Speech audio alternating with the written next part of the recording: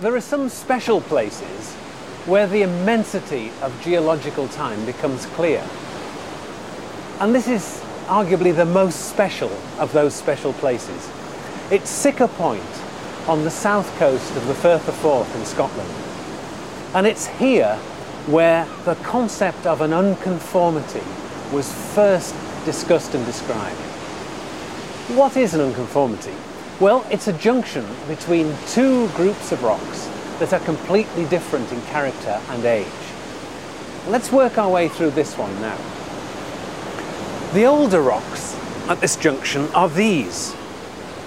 They're grey rocks that were deposited deep in an ocean, and they've been tilted now so that the originally horizontal layers are standing up on end. And here they meet the younger group of rocks.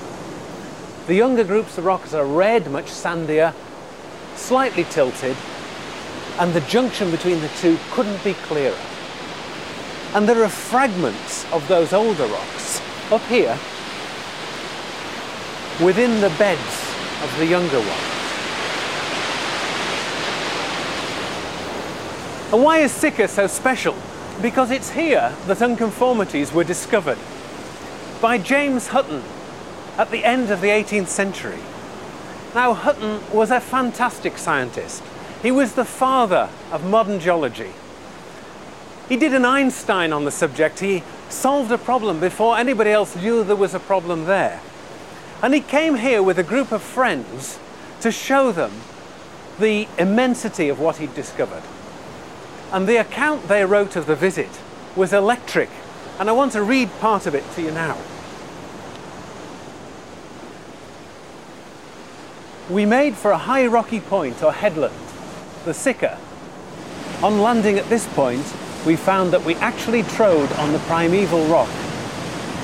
It is here a micaceous schistous in beds nearly vertical, highly indurated and stretching from southeast to northwest.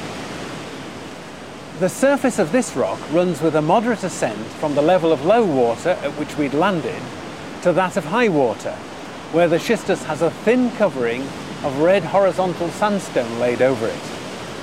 This sandstone, a few yards further back, rises into a very high perpendicular cliff.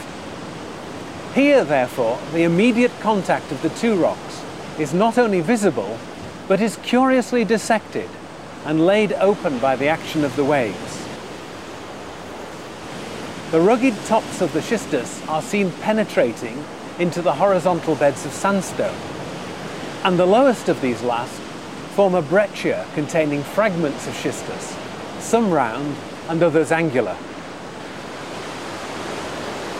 Dr. Hutton was highly pleased. On those of us who saw these phenomena for the first time, the impression made will not easily be forgotten.